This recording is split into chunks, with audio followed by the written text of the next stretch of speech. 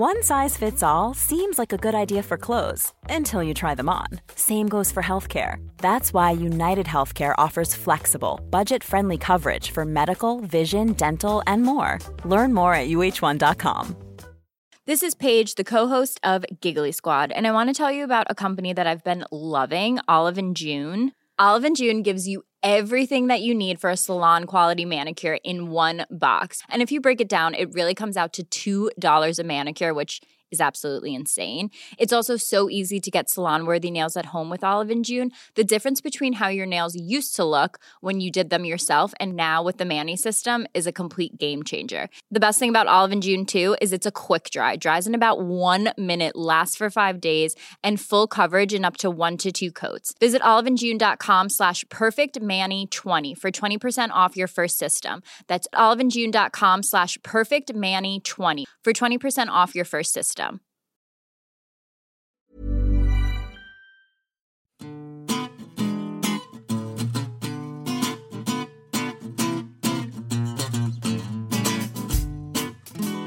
Hello and welcome to a special edition of the New Statesman podcast. Excuse us for being a little bit rough and ready. We recorded this in a hurry mere hours after Theresa May's Downing Street speech.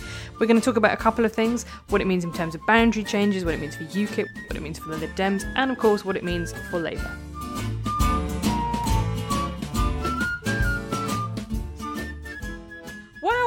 Wow! It's the emergency podcast. Yes, if you've been living under a rock, Theresa May came out to the steps of Downing Street this morning and announced that there would be a general election on June 8th. She's calling a Commons vote on Wednesday in order to get that passed because of the Fixed Term Parliaments Act, which it turns out was basically just a lie, Stephen. Well, yeah, because I mean, in practice, it was always going to be very hard for the opposition to vote against a government going, we'd like an election now, right? It's an appalling... Yeah, we're actually got things on. We're washing our hair. We don't really think we're ready to be in a government yet. It's an appalling look. It also adds to the awfulness of the Fixed Term Parliaments Act, not least because it's too long to be a boring chartist for a moment, right? There's no time to be a boring chartist. We've got things to... Elections. I know 4 years would have been much better and 5 years was too long. Let's do it because there's so many things to talk about. Okay, number one, the polls are currently, I think the YouGov poll on Sunday was Tories 44, Labour 23. Yeah. So epic poll lead for the Tories. If that were to hold in a general election campaign, which I kind of don't see there is any reason for it not to, given that UKIP are on 10, and I think that some of that might be soft. I mean, I think it will get worse. Where does that leave you with what kind of majority do the Tories get on? 114. It's pretty chunky. It's pretty large. I think that will get worse. My assumption is two things will happen in an election campaign. Two possible things can happen to Labour, right? One, Jeremy Corbyn, who's actually a lot better at televised debates than he is in the House. You watch his stuff from the first campaign when he made the other three look distinctly ordinary. And then think about how good Yvette is in the House versus how poor she was against Corbyn. Think how much he did actually best Owen Smith quite a lot of times. He's very good in that kind of question time, say something he believes very firmly format. So he could have a Jean-Luc Mélenchon style transformation of his ratings. Equally, Farron could have a transformation of his ratings in the TV debates. The one fit politician who I do not see enjoying them, and I can imagine also finding an excuse for them not to happen, is Theresa May, because she doesn't think on her feet. And Paul Nuttall, right? So UKIP are at 10, but let's be honest, Paul Nuttall has got serious problems as a leader. There is a serious question mark over what UKIP are for now anyway, and they haven't really had a chance to rebrand themselves in their whatever their post-Brexit incarnation is. Nigel Farage has turned into some weird shock jock, so he's kind of, out and on a limb, and they've lost their only MP. Let us have, shall we, a moment of sadness for the fact that it's going to be very hard for Douglas Carswell to win as an independent against a Conservative candidate in Clacton. Over that. What a shame. But the other thing which could happen, assuming Jeremy Corbyn does not have a good TV debate, is the number of people who think he should be the next Prime Minister, 14%, and the number of people saying they'll vote Labour, about 24 to 26%, will meet in the middle. Right? There will be some people who will become more fond of Jeremy because he is leader of the Labour Party. There will be some people who will go off Labour because, aren't they led by Corbyn, which is exactly what happened with Labour, even allowing for the fact the polls were wrong. Those two figures started to meet, which is why you had Miller fandom and people going, Ed's ratings are climbing, which means I would expect a Labour vote share of about 19%. Yeah, you do have a weird, because the sort of, like nature abhors a vacuum, the press abhors a straightforward storyline. So you do have a kind of, he's terrible, maybe he's great. great, no, he's terrible, no, he's terrible. Kind of, it can't, the kind of narrative kind of always constantly someone will be trying to push against it. A couple of different things that struck me. One is that, I think as you've written in your blog, this is Nicola Sturgeon's birthday present, or late Easter present, early Christmas present, having told the Scots, no, you can't have a referendum because it would cause loads of instability, to then go, yeah, but I want to have a vote, so I'm allowed to have one. I know that there are technical differences between a constitutional referendum and a general election. Nonetheless, I think that is a big gift-wrapped opportunity for Nicola Sturgeon to say the Tories will let people have a vote when they want one, but we're not allowed one about the future of our country. Yeah, the other thing is also to continue this theme I have about Article 50 and how it was silly to trigger it in March, right? There's now going to be about a 3-month period in which it was going to be very hard to get agreement on anything because Germany and France were in election mode. Now it's going to be next to impossible because Britain will be in election mode, all of which sums up why it was just mad to just wait until December of 2017. Just wait until Angela Merkel, as looks likely, has won re-election, and then you're like, right, now I'm going to trigger article. That's so adorable. Yeah, I think that's a reason for it. I think the big question for me that comes out of this is, like, you and I have been, I know not that anyone listens to us, obviously, but been saying, well, the obvious thing to do when you've got a working majority of 16 and really difficult legislation to get through, you like grammar schools that you kind of can't cobble together a majority for in the House. Certainly you would have trouble in the Lords, or some of the stuff that's going to come up through Brexit. Like, the obvious thing to everybody in the whole of the Westminster Village was, well, you call an election, you get your own mandate and a healthy majority, most likely to boot. Why then, this is the fascinating psychological question, did Theresa May make such a thing of not calling an election? Like, she was definitely not going to call one, I'm not going to call one. I mean, so I don't know, because to be honest, one of the things that, in terms of kind of the importance of auditing your wrong calls, this does fundamentally upend some of my readings of, it confirms some of them, so it confirms she's not cautious, but I can't quite square this with my understanding of her as an operator. Her stubborn attachment to things which it would be better to ditch, I think, gets read as caution, right? Yeah. So you go, well, obviously you should do this. Why are you still doing this? Because it's the thing you used to be doing. That's what people read as caution. I think it's like holding on to ideas long after actually, where Cameron would have just breezily jettisoned them, right? So this is I think this is different to her. This is a different thing for her, because I could have equally well seen her going on until 2020 just because she'd said she had to, even if it was been much easier for her not to. But yeah, I think my understanding is that there's been a lot of frustration in Downing Street because they can't get anything done, right? They couldn't get national insurance, a small and fairly progressive and non-controversial, right? The number of people who actually opposed it in the country, it was a popular move, and they couldn't do that. Grammar schools, they can't do that. There's no majority to be found for it. Workers on board, she can't do that. She basically retreats from everything, and she's inherited a bunch of promises from Cameron Osborne that were designed to be negotiated away with the Liberal Democrats. The 2015 Conservative Manifesto is not a reality-worthy document. It's not a majority manifesto, is it? Yeah, it's not seaworthy. It is a negotiating bid, right? It literally is like, she's even going to bother having a manifesto? I think there is a kind of thing about... do you think a manifesto is going to say anything more than, I'm not Jeremy Corbyn, lads?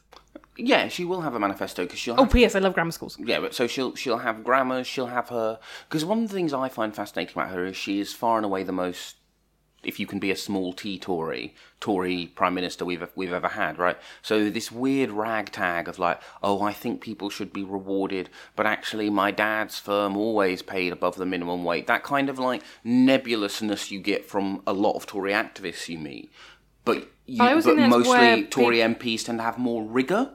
Yeah, but I also think that's a big consensus position in the country, right? No, it is. Like, it's I like successful. Britain being a Christian country, but I don't actually want to go to church myself, right? That kind of level of sort of belief. Like, I don't want to think of myself as a bad person who hates orphans, but equally, we do need to make sure that we spend money wisely. The fascinating thing about her Easter message, right, is that Jeremy, who my strong understanding is a godder quietly, gave when he talked about Jesus and redemption and the need to actually do things at Easter.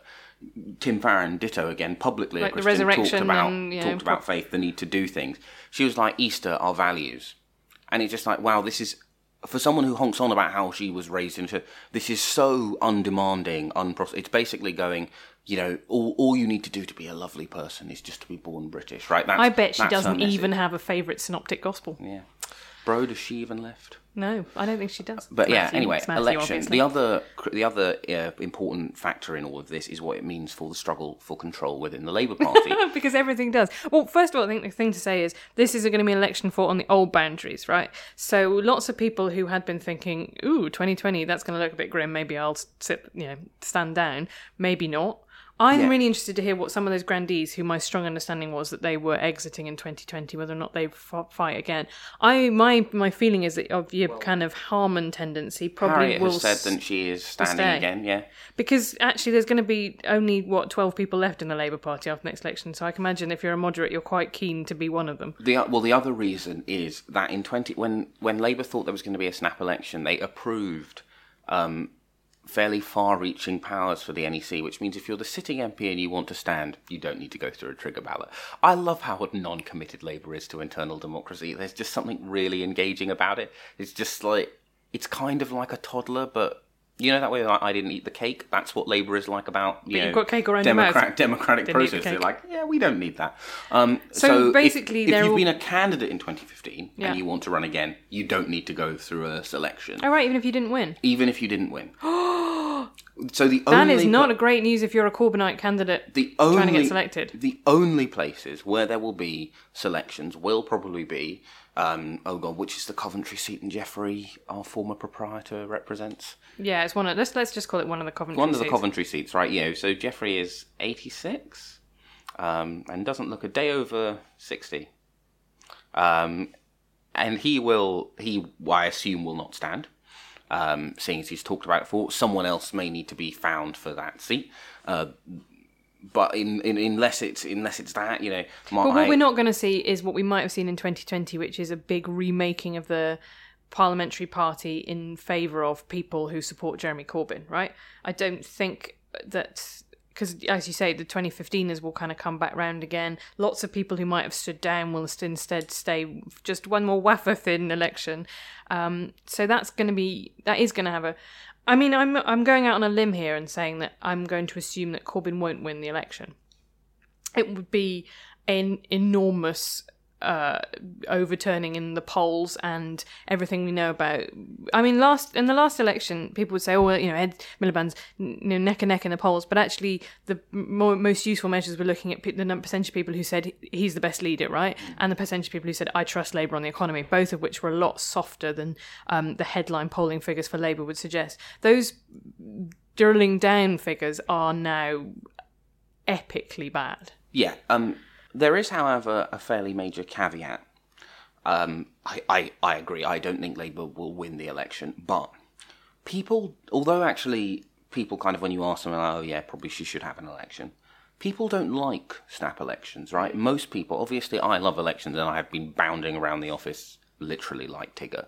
But people don't like elections on the whole. They particularly don't like when they've given. Well, Julie was saying this about Scotland, and I thought, Scotland has, from 2015 onwards, Scotland has been on a relentless election treadmill. And actually, England and other bits that are voting in the local elections on the 4th of May, they'll come straight out of local elections 4th of May to go like, you thought you got out of this one, come back in, we've got another election. There are a couple of things to watch out for in terms of people not like. So one, most people, not just people in the Westminster, but when you poll, most people think Labour will lose the next election. So if you like your Labour MP and you don't like Corbyn, You kind of have a free hit at in some ways keeping them in without worrying about getting Corbyn in. The thing that the Lib Dems will often say about Ed is he was the nightmare for them, right? Because he was left-wing enough to scare Tories who would usually vote for them into not voting for the Lib Dems, because everyone kind of suspects, given a free choice, the Lib Dem preference is always for Labour. But he was not plausible, but he was not implausible enough for them to go, no, don't worry, he's not going to win. So you can easily see how, maybe turnout drops. They don't make as many gains into Labour seats with majorities of 3,000-4,000 as they expect. There will be a Liberal revival, particularly because basically every percentage point you lower turnout by, the electorate becomes more Remainy. Because other than the young, if you have a degree, you vote. If all of the controls for being angry about Remain, you vote in every election. You vote for frickin' police and crime commissioners. That is how into voting you are. So, I mean, there is the hilarious possibility that she'll come out of this with a majority of, 50. Your definition of hilarious and mine might be slightly different, but I take your point, which is that people will say this is so obviously a dead cert for her that, what even is the point? Yeah. And that, whereas, and we saw that definitely the whole idea of a Labour SNP coalition at the last election really motivated people to vote Tory, right? They really did think that was something that was likely to happen, and they really didn't want to happen in seats like Worcester, where there was a fear in a large chunk of England. Yeah, English nationalism was a really powerful force in the last election.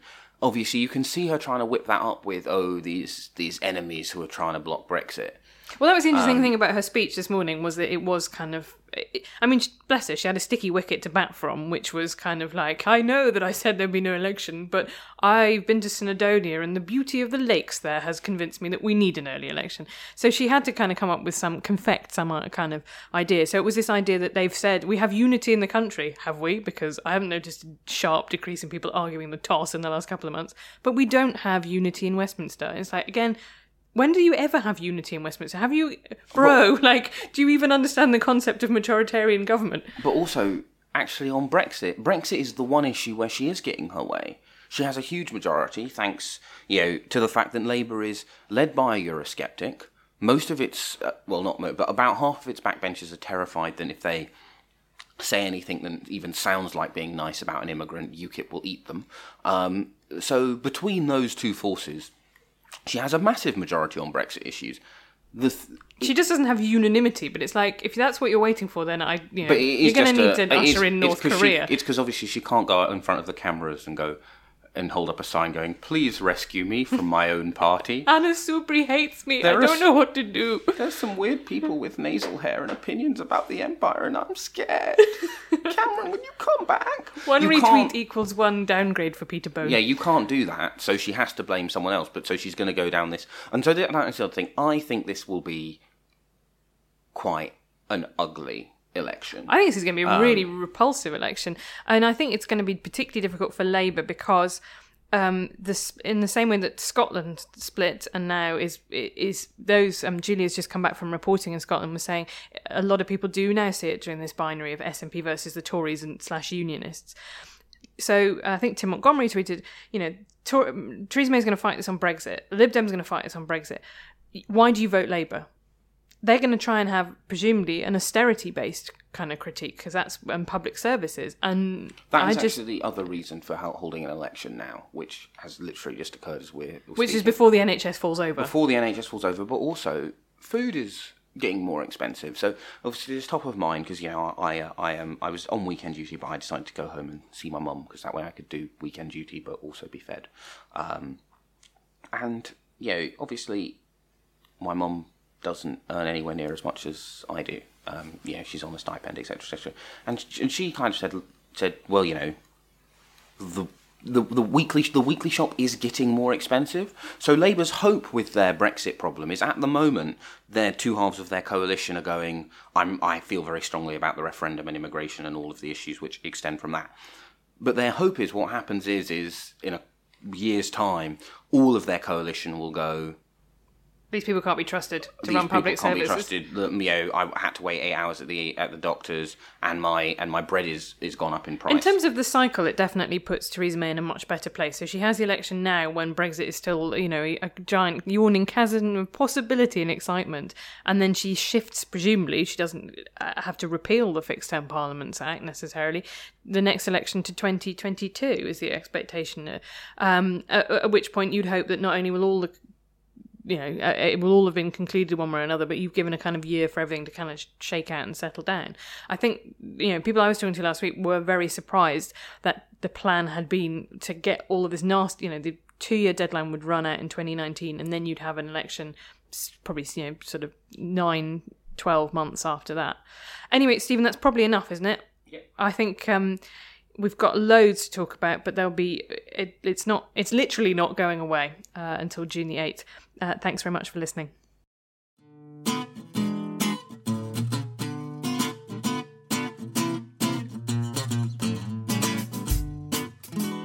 You've been listening to the New Statesman podcast with me, Stephen Bush, and my colleague Helen Lewis, produced and mixed by India Burke. Follow us on Facebook. Say hi on Twitter.